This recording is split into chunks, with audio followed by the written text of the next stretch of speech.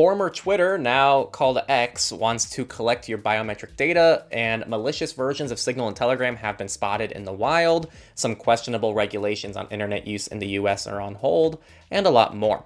Welcome to Surveillance Report 149. We're almost at 150, where we're dedicated to keeping you private and secure with the latest news in the past week, so you all can take a little bit more control over your digital lives. I'm Henry from Techlore. I'm Nathan from The New Oil. And this week... Trying to copy you. Trying to be low energy. Right, you just always got to be low energy. You got to downplay everyone's expectations. But today, the promo segment, we're going to live up to expectations because it's the same thing every week. And this week, again, we're going to shout out our amazing Patreon, where we have lots of you listeners who are supporting this podcast and keeping this going for free and helping us expand to more and more audiences. So we really couldn't do this without all of you. So thank you all very much. You can join them at patreon.com/surveillancepod, and you get access to some exclusive cuts of these surveillance reports, and you also get access to the Q&A. And in addition to that, if you don't like Patreon, we do support LibrePay, so you can support us through LibrePay, and we also directly support Monero as well, for those of you who just want to directly contribute to us as privately as possible. So thank you all our supporters, and now we're going to go into it after Nate apparently remedies a drastic mistake he made. Yeah, I do have a quick correction before we start. Last week, when I was talking about the Tudor Notice story and how they're moving over to Argon 2, I said that hashing a password occurs on your device, and then the hash gets sent to the server. In true internet fashion, for the record, I was wrong, but y'all were very quick to point out I got that a little bit wrong. The hashing does happen on the servers, but the overall point that I was trying to make, which should still be true, is that they should not be storing your password, especially in plain text. So they should be storing the hash. So sorry about that. Thank you guys for correcting me. I really do appreciate it. All right. Well, the highlight story this week is a pretty quick story, but definitely something that's very noteworthy. So Elon Musk's X, a great name, wants to collect users' biometric data and education history as part of their upcoming privacy policy update. Now, Twitter/X is already not a very privacy-respecting platform. I don't have to be the one to tell you why. You can actually read the privacy policy for yourself. It's very upfront about the kind of data it collects, but this is just the next step beyond that, which is now they're trying to collect biometric data and education history. This is going to take into effect on September 29th, and it can include employment history and job search activity as part of their push into recruitment, apparently. So, I don't know, just a very interesting story. I think it's worth mentioning this, that, these closed platforms are always going to have random privacy policy updates, and you're always kind of stuck in a position of you either use the platform and continue to agree to this, or you don't use it. So just something to put on everyone's radars. And yeah, it's interesting. The biometric data is the interesting one to me. I don't know if that's like applying facial recognition and trying to analyze faces. I don't know if they're going to be asking people to upload something. I'm not sure. But either way, definitely something for people to keep an eye on. I was going to say, you kind of hit the nail on the head. I don't really have anything to add. I guess, Musk, it's all over the news. Musk wants X to be the everything app, which Elon Musk and personal opinions about Twitter/X aside, I think that's dumb, because I've said in the past, when you try to do everything, you end up doing everything really half-assed. Whereas if you focus on like one specialty, you can pull that off pretty well. Personally, like Henry said, it's not a privacy respecting platform. It never really was. Reconsider your use, I guess, if you don't like this. This is a good time. Good time to also try mention not to be too biased. We're on Mastodon. Yeah, we're both very active on Mastodon. In case people have missed the memo, we don't use Twitter anymore. Like anything that gets posted there, I don't post anything at all there. I don't know. I know Henry still does, but it's you post, but it's automated. Right, everything's automated, and the same thing with actually Mastodon. Yeah, that's not my personal Mastodon. So like I don't post literally anything, but you post automated stuff. But yeah, neither of us log in. Right. Yeah. On the Techlore side of things, I'm really proud of it, but like, anytime anything happens, it's just auto-posted everywhere. And I never have to open a single thing anymore and deal with any of these platforms. It's amazing. So with that, we'll move into data breaches. We have a crap ton of them this week, so I'm going to try to go as quick as possible. We'll start off with Cigna Health, who is a massive health insurance. I don't know if they're a conglomerate, but they're seriously huge, and I can't stress that enough. They leaked 17 billion records due to a non-password protected database. This impacted mostly healthcare providers, so it was like the names of hospitals and doctors, which is still kind of not cool for the doctors, locations and addresses of the hospitals, contact phone numbers, various ID numbers like national provider information. So thankfully, relatively limited damage, but also like 17 billion records because you didn't password protect your database. Come on, man. That's ridiculous. Next, Forever 21 had a data breach that affected 500,000 people. It's the fashion giant, and this occurred in January, and the notice was filed with the Maine Attorney General. It included date of births, bank account numbers, social security numbers, and health plan information for current and former employees. We have Mom's Meals, who was breached, impacting 1.2 million people. So apparently Mom's Meals is a medical meal delivery service, kind of like a Meals on Wheels thing, but you can qualify depending on your medical condition. They were hit in January of this year, so we're seeing a lot of delayed notifications this week for telling people. Attackers stole, and for the record, I understand, depending on your medical condition, you might get a discount, or you might not have to pay anything to qualify for this service, but I still feel like this is an insane amount of information. Date of birth, driver's license, state ID number, financial account information, payment card information, medical record number, Medicare/Medicaid ID, health information, treatment information, diagnosis code, meal category and cost, health insurance information, patient ID number, and for less than 1% of the affected, social security number. This impacted customers, current and former employees, and independent contractors. And of course, the impacted people will receive a whole free year of credit monitoring. I'm jealous. I wish I was in that data breach. I know. Could have got a free year. Gosh, how come I don't get credit monitoring? All right, next up, golf gear giant Callaway data breach exposes information of over 1 million people. This occurred on August 1st, and it impacted full names, shipping addresses, email addresses, phone numbers, order histories, account passwords, and answers to security questions for online customers. It also impacted sub-brands like Odyssey, OGO, and Callaway Gold, pre-owned. No card, government IDs, or social security numbers were exposed, but still something to put on your radar. Anyways, next story. Paramount discloses data breach following a security incident. This took place in May and June of 2023. It included names, date of birth, social security number, or other government ID number, and, quote, information related to your relationship with Paramount, unquote. So this appears to have impacted a relatively small number of employees at Nickelodeon Animation Studios, but Paramount hasn't really confirmed or denied any information on how many people were affected, if they were employees, customers, whatever. So, yeah, unfortunate. Risida claims ransomware attack on Prospect Medical and threatens to sell data. Prospect is a U.S. healthcare company operating all over the U.S., and allegedly 500,000 social security numbers, passports, driver's licenses, and corporate documents and patients' records were stolen. So we might get an update to this, so stay subscribed. Next up, you guys may have heard of this one. This one made the rounds. Logic Monitor customers were hit by cyber criminals because of default passwords. So Logic Monitor is a network security company, which is never a good look when cybersecurity companies or networks companies get hit with this stuff. The article did not say how many users were affected. Logic Monitor was assigning users poor default passwords such as welcome, @ and then a short set of numbers afterwards. And then to make matters worse, the passwords were not temporary and did not require you to change them upon sign-in. I believe they have since fixed that according to the article.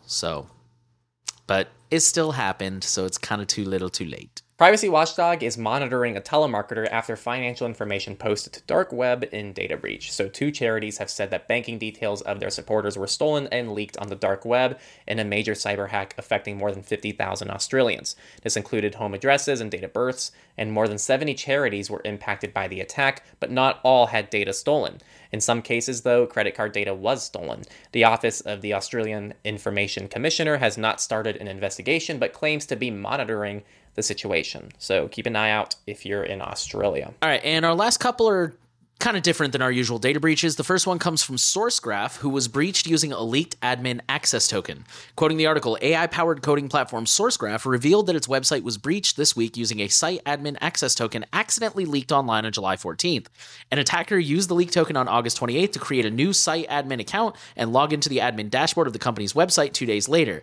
And then the article goes on to describe how the attacker then used this admin access to give access to other users for free. So, to be fair, I don't know if this was like a Robin Hood type situation or if this was more like hooking up your buddies with something you found, but pretty amusing kind of twist.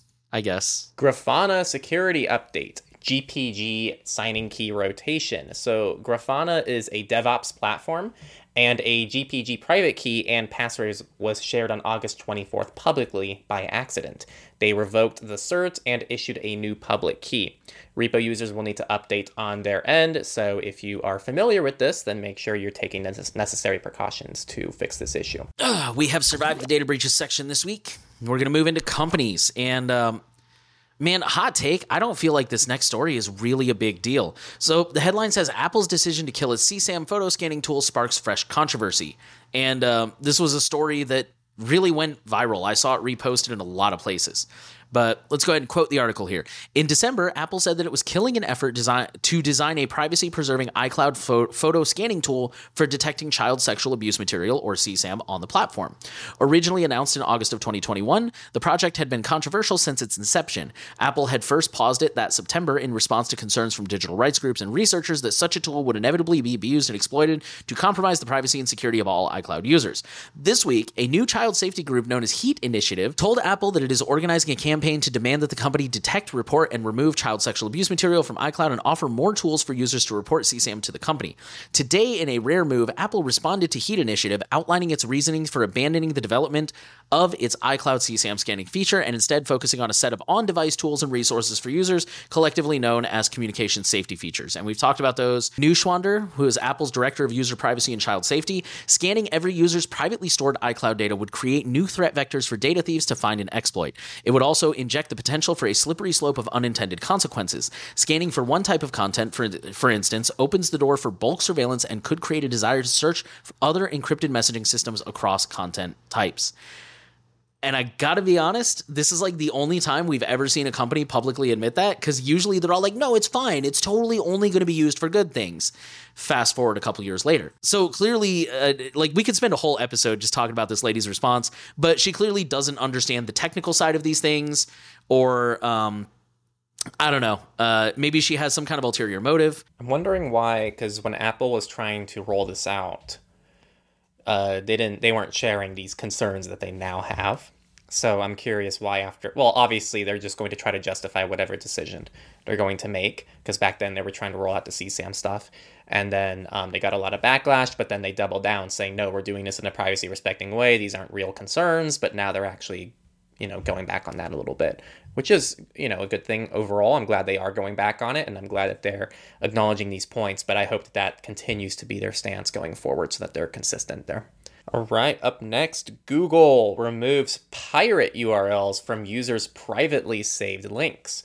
So Google has this ability to save links in Google, and no, it's not a bookmark. It's like this save a link for later type of deal. What pretty much happened was Google receives DMCA takedown requests for things that are deemed to be any kind of piracy websites. And so what was starting to happen is people's saved links were starting to be removed from Chrome because those sites had takedown requests. So pretty much Google has been actively going in and has somewhat of a layer of control over the websites that you're saving within that feature. Your bookmarks are fine, but still, if you use this save link type of feature, then that is a different issue, and Google has some kind of control over those. That, I think, is the main story here. The fact that Google has any kind of control or oversight over your saved links is definitely something to be concerned about, and I would just keep that on your radar. So Apple has opened their 2024 applications to get a security research iPhone. This is what's known as a security research device, or SRD, and quoting the article, SRDs are iPhone 14 Pros with disabled security features and shell access that makes vulnerability research possible on an otherwise locked platform, unquote. So basically, they're unlocked, they're jailbroken iPhones. They have all the security features removed. You can, I think you can even, like it said, you can put custom operating systems on them. You can mess with pretty much anything. You can mess with them. They're fully open iPhones, and they are designed for researchers to find bugs and vulnerabilities, which upon discovery are automatically considered for the Apple security bounty. So that's pretty cool. The phone is a 12-month renewable loan. I think that's a pretty cool idea. I've never heard of this before. IBM has promised to back off facial recognition, but it has now signed an almost $70 million contract to provide it. 3 years ago, they said that they were going to abandon work on the tech due to concerns about racial profiling, mass surveillance, and other human rights violations. But they've now signed a nearly $70 million contract with the British government to develop a national biometric platform that offers facial recognition for immigration and law enforcement officials. Needless to say, IBM is claiming that this new contract is in keeping with their values. They say that because this program won't be used for mass surveillance, by their definition, it's fine. So, you know what? Like, I wouldn't mind if they rolled this out as long as they at least shared why this new form of facial recognition they're rolling out deals with their previous concerns that they themselves outlined, which was racial profiling, mass surveillance, and other human rights violations. I'd love to see why this new form of facial recognition that they're rolling out addresses those previous issues of theirs. Or they were just virtue signaling 3 years ago. Woolworths is adding video analytics. This is a really weird, this is just a poorly laid out webpage, but buried in there was like 2 paragraphs. Retailer Woolworth has expanded its existing video surveillance solution to include sensors which employ a pair of integrated CCTV cameras in a bid to combat shrinkage from its stores, also known as just like people stealing stuff. They're trying to catch shoplifters. It will be trialed, and I don't know any of these places for the record, so forgive me. I don't even really know what a Woolworths is, to be honest with you. It will be trialed at Fairfield, Wentworthville, and Randwick Metro in New South Wales, as well as, I'm totally going to mess this up, Moorabbin, Millers Junction, and Woodgrove in Victoria. And I do know enough to know those are Australian places. So again, Australia, be on the lookout. I'm going to keep this very quick. So the Fairphone 5 is supposed to be a little bit more repairable and much more modern, and there's all the stats and specs about this thing in a description. It looks like a pretty awesome phone. I'm just mentioning it because a couple things. One, it's one of the devices that has one of the best security updates situations of any phone out there. They're actually aiming to support this until at least 2031, maybe even up to 2033. So we're looking at like a decade, which is really cool, possibly. And aside from that, the Fairphone 4 already has a layer of custom ROM support, so I'm sure that we can probably expect the same thing with the Fairphone 5. So yeah, this is like maybe around the corner coming soon. There are some other things in the description or in the show notes that you can look into if you want to see more of the specs, but I'm just going to leave it there for the privacy and security side of the device. All right, let's move into research. And once again, we have 404 Media this week. They did some really good reporting. The headline says, I tracked a New York City subway rider's movements with an MTA quote-unquote feature. So the author found out, and this person consented, of course, the author found out that the New York Metropolitan Transportation Authority has a website called Omni. I couldn't figure out what that one stood for, but if you're from New York, you probably know about it. And basically, it allows you to look up your purchase history for the last week. And all you have to do is enter a credit card. So they got somebody's credit card, they pulled it up, and basically just followed them around. The intro made it sound like it was in real time, but I'm not quite sure if that's true. But yeah, basically they could just refresh it every so often and see like, oh, cool, they just took the subway from here to here. No authentication required. And they were quick to point out, like, credit cards are readily available on the internet. Over 10 million people live in New York City. Your abuser, if you're in a domestic violence situation, probably doesn't have to look that hard to find your card. Like, I have probably 3 or 4 guesses off the top of my head where my wife's credit card is right now, and I guarantee you one of them's right. So, you know, it's the MTA originally countered by saying users could pay with cash, or they could sign up for an account and then add a password, so you can't do this trick anymore. Eventually, however, I guess this article did go a little bit viral, and they were kind of pressured, so they've shut down the feature for now, thankfully. And they are reconsidering, quote unquote, how to do this in a more privacy respecting way. So, man, just always something you got to be aware of. All right. And the last research article was cybercrime to cost Germany 206 billion euros in 2023. This is from the theft of IT equipment and data, as well as digital and industrial espionage and sabotage. Okay, the damage will surpass the 200 billion euro mark for the 3rd consecutive year, according to a Bitkom survey of more than 1,000 companies. When asked whether cyber attacks threaten your business existence, for the first time, more than half of the companies said yes. A year ago, that figure stood at 45%, and now it's at 52%. And actually, just 2 years ago, it stood at 9%. So in the last 2 years, this has very much gone up. Of the companies that suffered attacks, 70% have had sensitive data stolen, which is an increase of 7% points compared to the previous year. And similarly, 61% of companies have had their digital communication spied on, up 4% from last year. So I think this is we're probably going to see similar patterns all around the world. But it's kind of cool to see this kind of research being done within a single demographic of people, so we can kind of track relatively what's going on in different places. With that, we'll move into politics. We're going to start with another story that went kind of viral, but it's pretty short and straightforward. So the headline says, Texas cannot yet enforce ID checks on porn sites. Quoting the article, a Texas judge issued an injunction today to stall the enforcement of an online age verification bill. And this is what the judge said. The court agrees that the state has a legitimate goal in protecting children from sexually explicit material online, but that goal, however crucial, does not negate this court's burden to ensure the laws passed in its pursuit comport with established First Amendment doctrine, unquote. That's really it.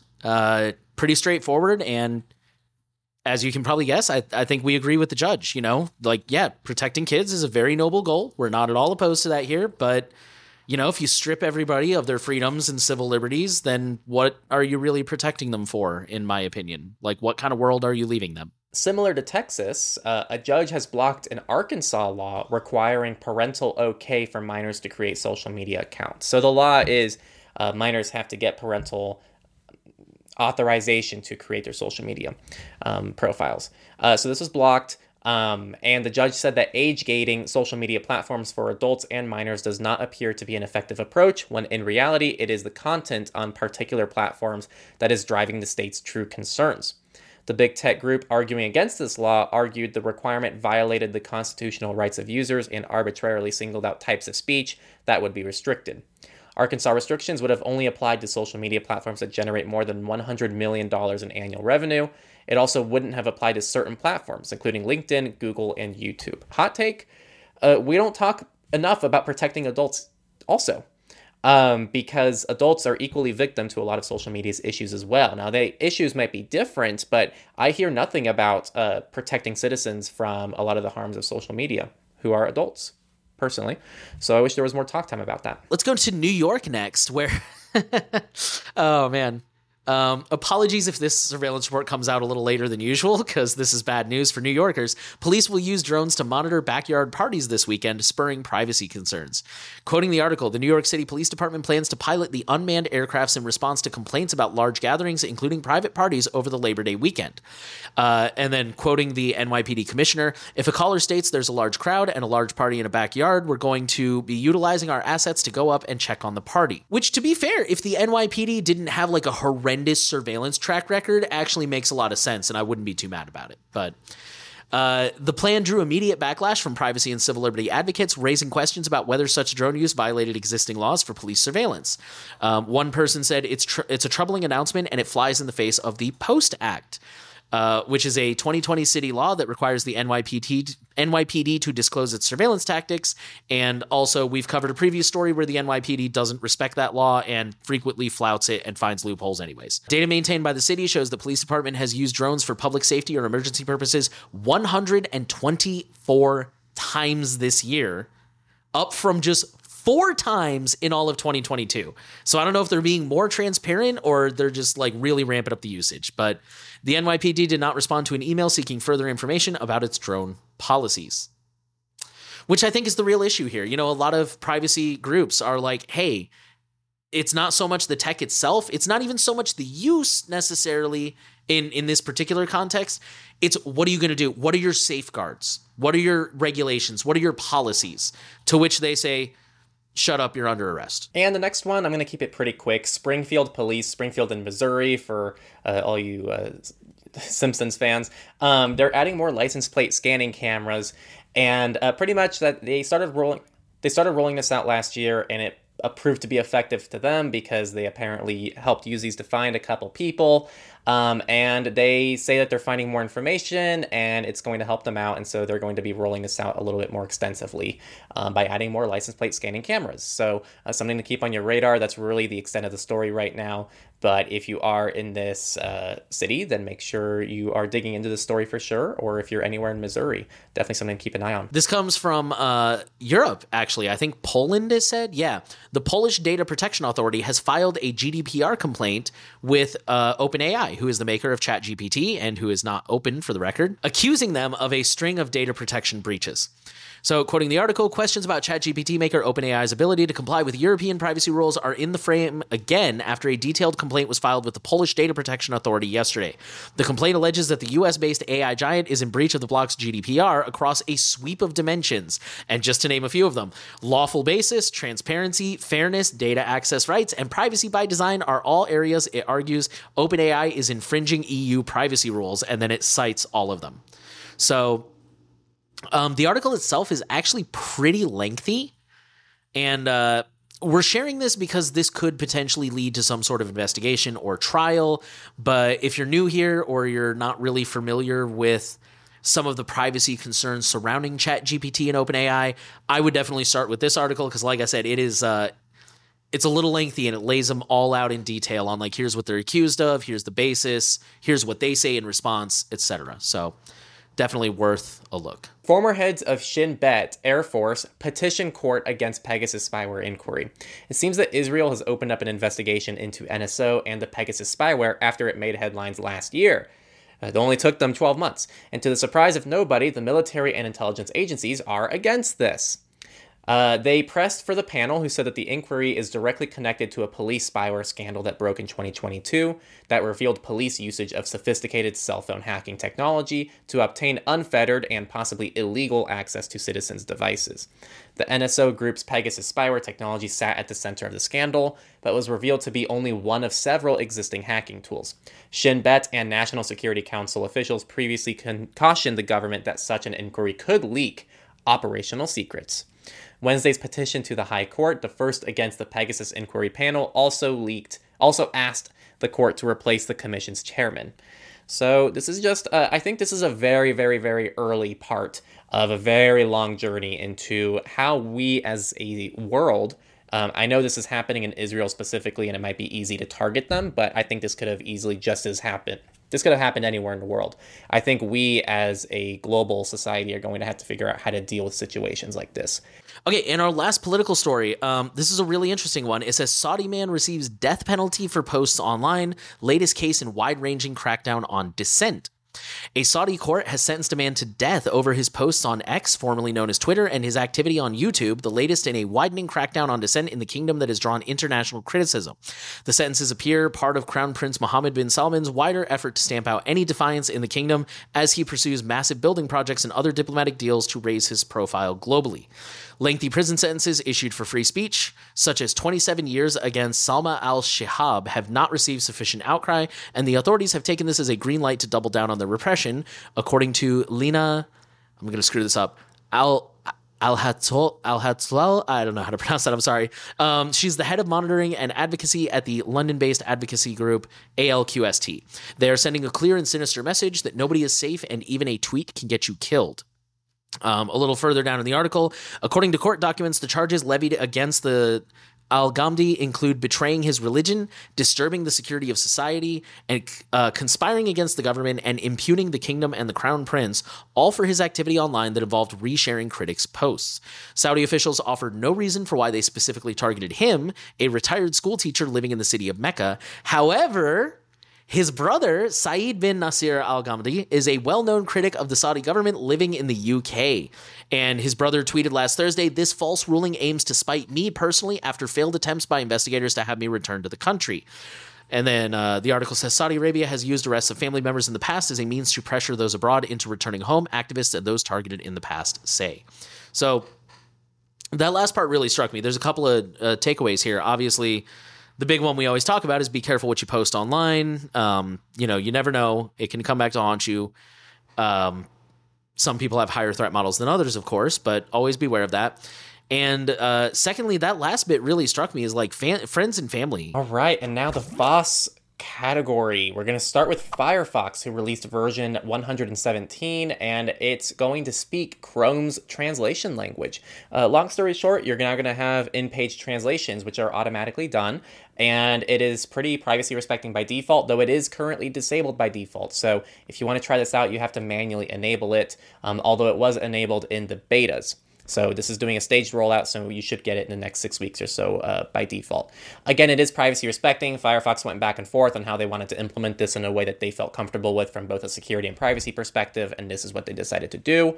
So the people who wrote the article said they gave it a shot, and it worked smoothly for them in German, including login dialogues and so on, but not with Shek. So that was, I guess, one thing that they weren't super happy with. But either way, super cool, and it's nice to see an open source browser getting translations. And for those curious, I think Brave has had something very similar for a while now.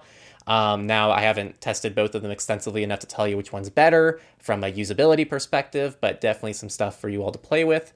And yeah, that's really it. And this is coming after version 116, which also has some cool stuff, including better picture-in-picture video playback, better keyboard controls, and improved sidebar handling.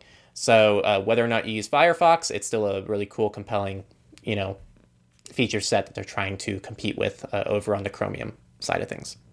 Compete against the Chromium side of things, I should say. Our last FOSS story is about the Linux kernel 6.5 has officially released. This is what's new.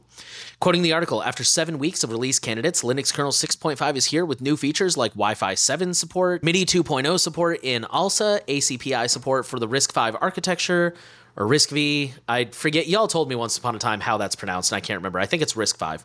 Landlock support for UML, which is user mode Linux, better support for AMD Zen systems, as well as user space support for the ARM v8.8, memcpy/memset instructions.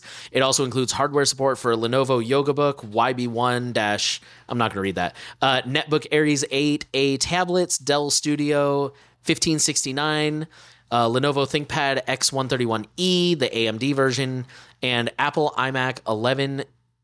It says 11,3 laptops. Some of those were words I recognize. And that's like, there's 3 other paragraphs of like detailed in the weeds technical updates. So yeah, if you're one of those people who's like hardcore about Linux and like you like to compile it, like have granular control, like you understand all these words is what I'm getting at.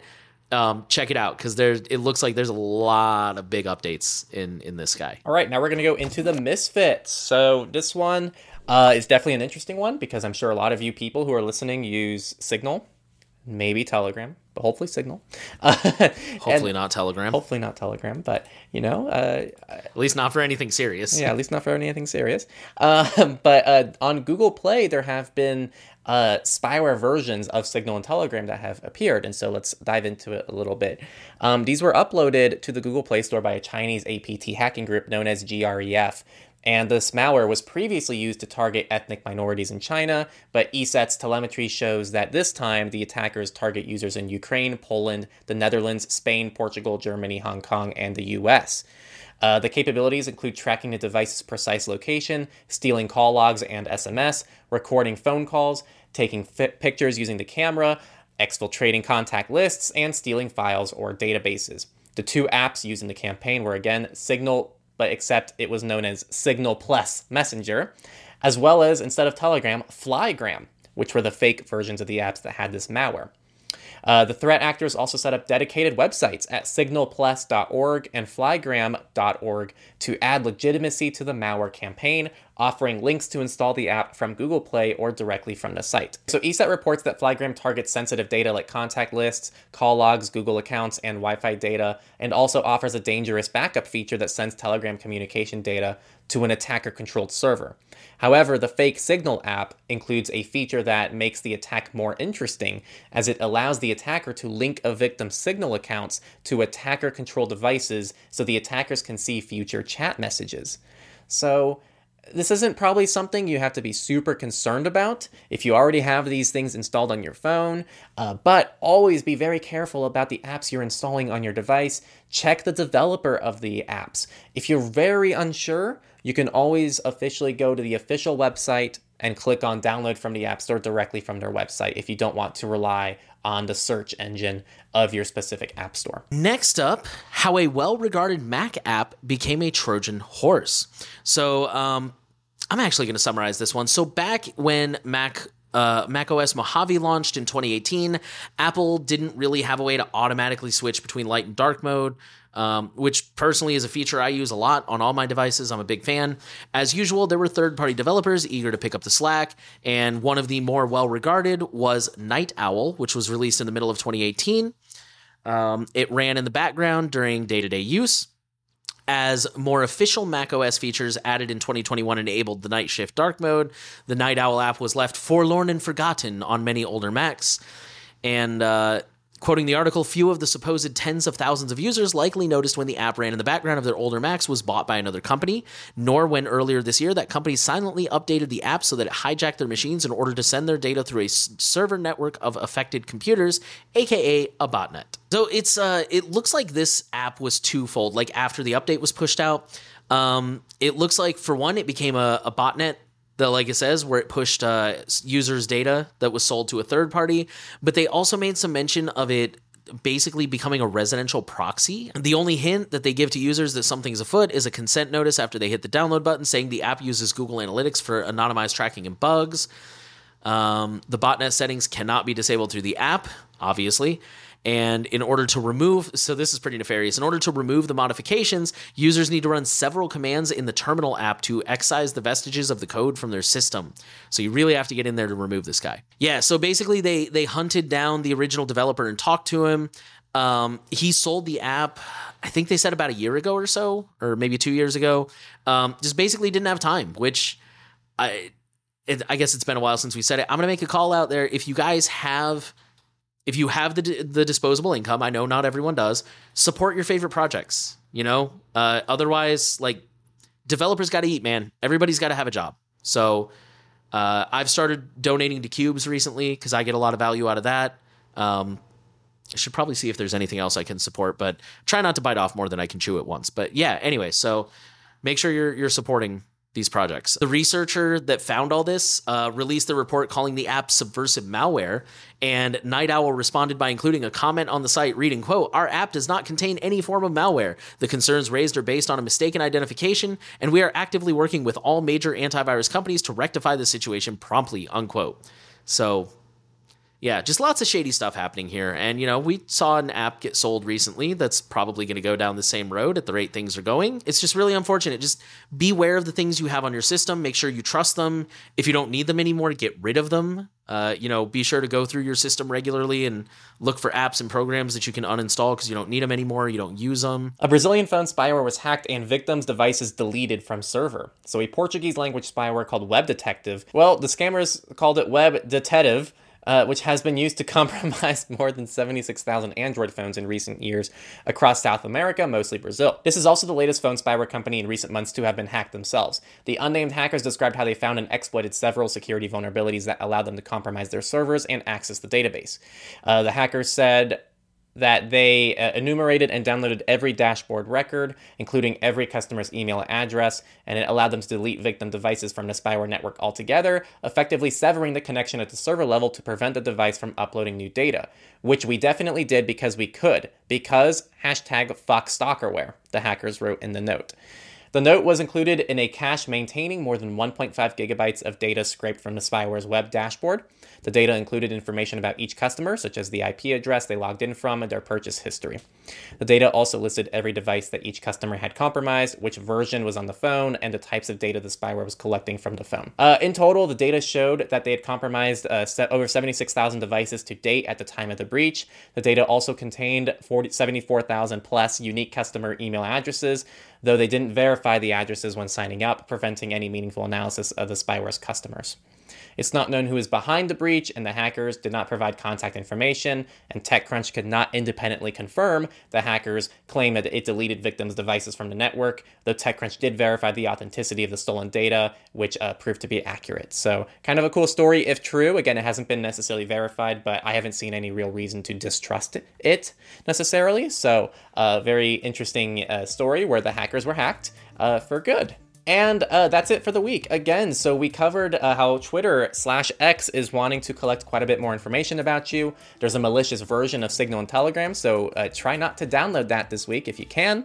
Some questionable regulations on internet use in the US are on hold, and quite a bit more. Again, thank you all for tuning in. And again, really check out the Patreon if you like this podcast and you get value from it. It's the most important way that we can keep this growing for hopefully years to come. So you can support us at patreon.com/surveillancepod. And if you don't like Patreon, we're also on LibrePay, and we also accept Monero. Thank you all very much for your support. And the last thing I'll say is we really appreciate you all taking your time to be here today and learn more about privacy and security and how to keep yourself and the people around you a little bit safer online and sometimes in person as well. A lot of these stories that we talk about impact the real world. So thank you all for tuning in. If you like this, be sure to share it around. Make sure you're subscribed, and we'll see you next week for SR150.